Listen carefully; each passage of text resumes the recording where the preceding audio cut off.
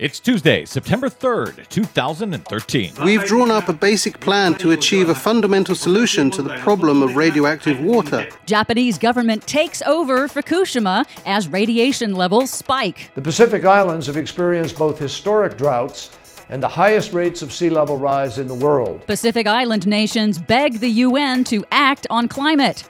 Plus, hitting the brakes. Americans are driving less than ever. All of that and more straight ahead. From BradBlog.com, I'm Brad Friedman. And I'm Desi Doyen. Stand by for 6 minutes of independent green news, politics, analysis, and snarky comment. My friends, the science is clear.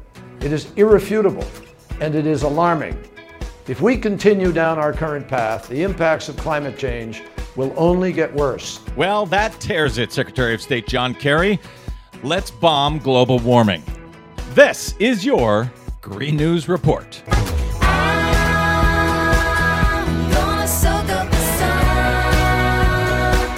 Okay, Desi Doyen, I'm convinced. John Kerry has convinced me.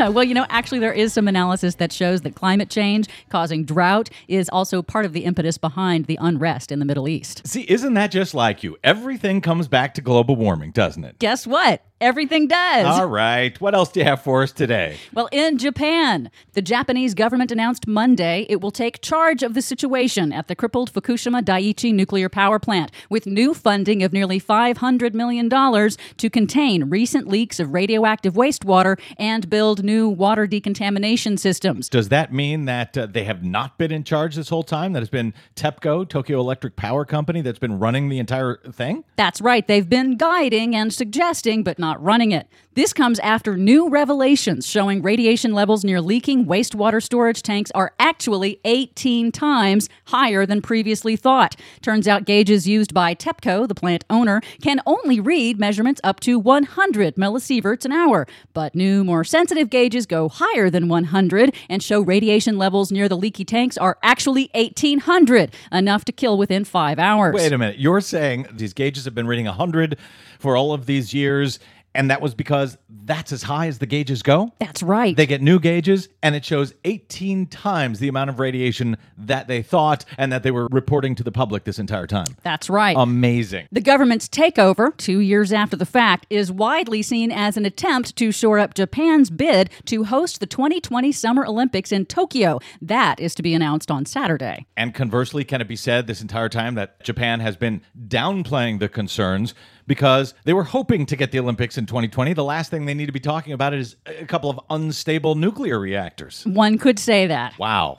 Here in the U.S., something you don't want to hear if you live near a nuclear power plant. Wait, I'm leaving? All 107 nuclear reactors in the U.S. are vulnerable to terrorist attack, according to a new study. In fact, last month, one plant, the Beaver Valley Nuclear Power Plant in Pennsylvania, failed a crucial component of the federal safety drill that simulates a mock terrorist assault on the plant. Okay, I'm back. What did I miss? Oh, nothing. Oh, good. Without strong and immediate action, we can all expect new threats to critical infrastructure, regional stability, public health, economic vitality, and in some cases, even long-term viability of states. Wait, that was Secretary of State John Kerry. He was talking about Syria, right? No, he was not. He was talking to the Pacific Island Forum, 15 Pacific Islands states that are threatened by high sea levels. Does he just make the same speech for every crisis? You could say that. The 15 nations of the Pacific Island Forum have issued the Majuro Declaration, a new resolution signed on Tuesday to push the United Nations on the urgency of climate impacts that are already hurting their nations, and asking the UN to move swiftly to get a binding international agreement to reduce the carbon emissions that are causing global warming and the rising sea levels that have already swallowed up parts of the Marshall Islands and other low-lying countries. Wait, if global warming is a hoax, how has the ocean swallowed up these islands? Because global warming is not a hoax. Says you. Meanwhile, a new report blames federal funding cuts related to the sequester as partly to blame for the spread of the Yosemite Rim fire. Al Jazeera America reports that across-the-board budget cuts forced the U.S. Forest Service to abandon fire prevention projects in vulnerable areas because they weren't funded by Congress. At least 8 of those projects are in areas that were destroyed by the Rim fire. But good news, it's now 75% contained. Finally, Americans are driving less. A new survey from the U.S. Public Interest Research Group found that since 2007, the number of vehicle miles driven in the U.S. has steadily gone down in nearly every state. But they're not sure why. They don't think it's the recession. They don't think it's urban density. It does seem to be driven, pun intended, by millennials, the young adults under the age of 30 who just happen to have much lower rates of driving. That's right. Us millennials drive a lot less. Yeah, who you saying, millennials? For much more on the millennials and all of the other stories we couldn't get to today, please check out our website at greennews.bradblog.com.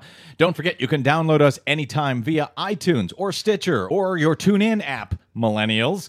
Find us and like us on the Facebook and follow us 24/7 on the Twitters at Green News Report. From bradblog.com, I'm Brad Friedman. And I'm Desi Doyen. And this has been your Green News Report. Carry on my wayward son. There'll be peace when you are done. Lay your weary head to rest. Don't you cry no more.